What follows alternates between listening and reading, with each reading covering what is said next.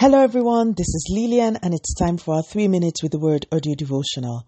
Today's topic is no such thing as empty, and our anchor scripture is taken from the book of Luke chapter 5 verses 1 to 3. One day, as Jesus was preaching on the shore of the Sea of Galilee, great crowds pressed in on him to listen to the word of God. He noticed 2 empty boats at the water's edge, for the fishermen had left them and were washing their nets. Stepping into one of the boats, Jesus asked Simon, its owner, to push it out into the water. So he sat in the boat and taught the crowds from there.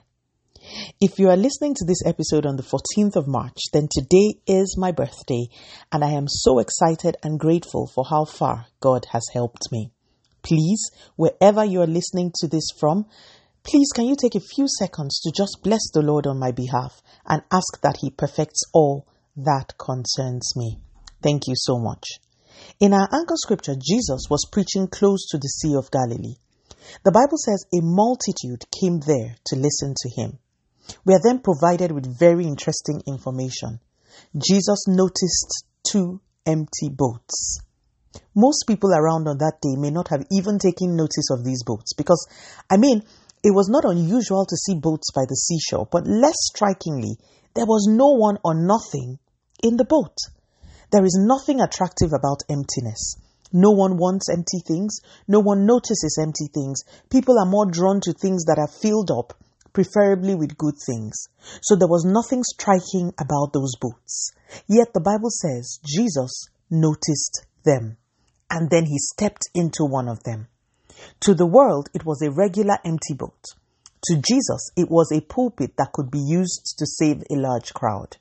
To the world, those boats may have been evidence of failure, as we see verses down that the boats were empty because their owners had toiled for very long over the night without recording any success. To Jesus, those same boats were potential instruments of breakthrough and success. The message I seek to bring to someone this morning is this. In the eyes of Christ, there is no such thing as empty.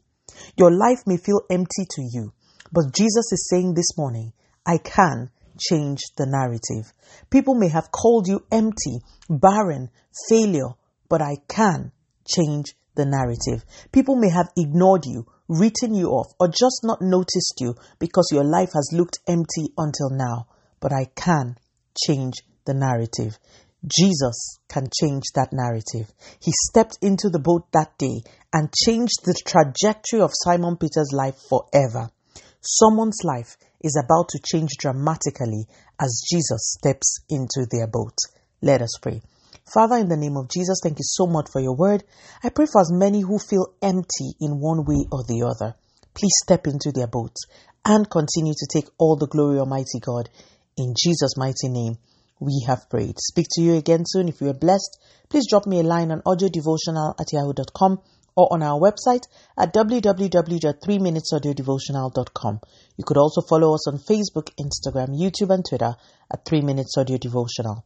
Remember, wrapped up in God's Word is all you need for your change to come. Love you and bye.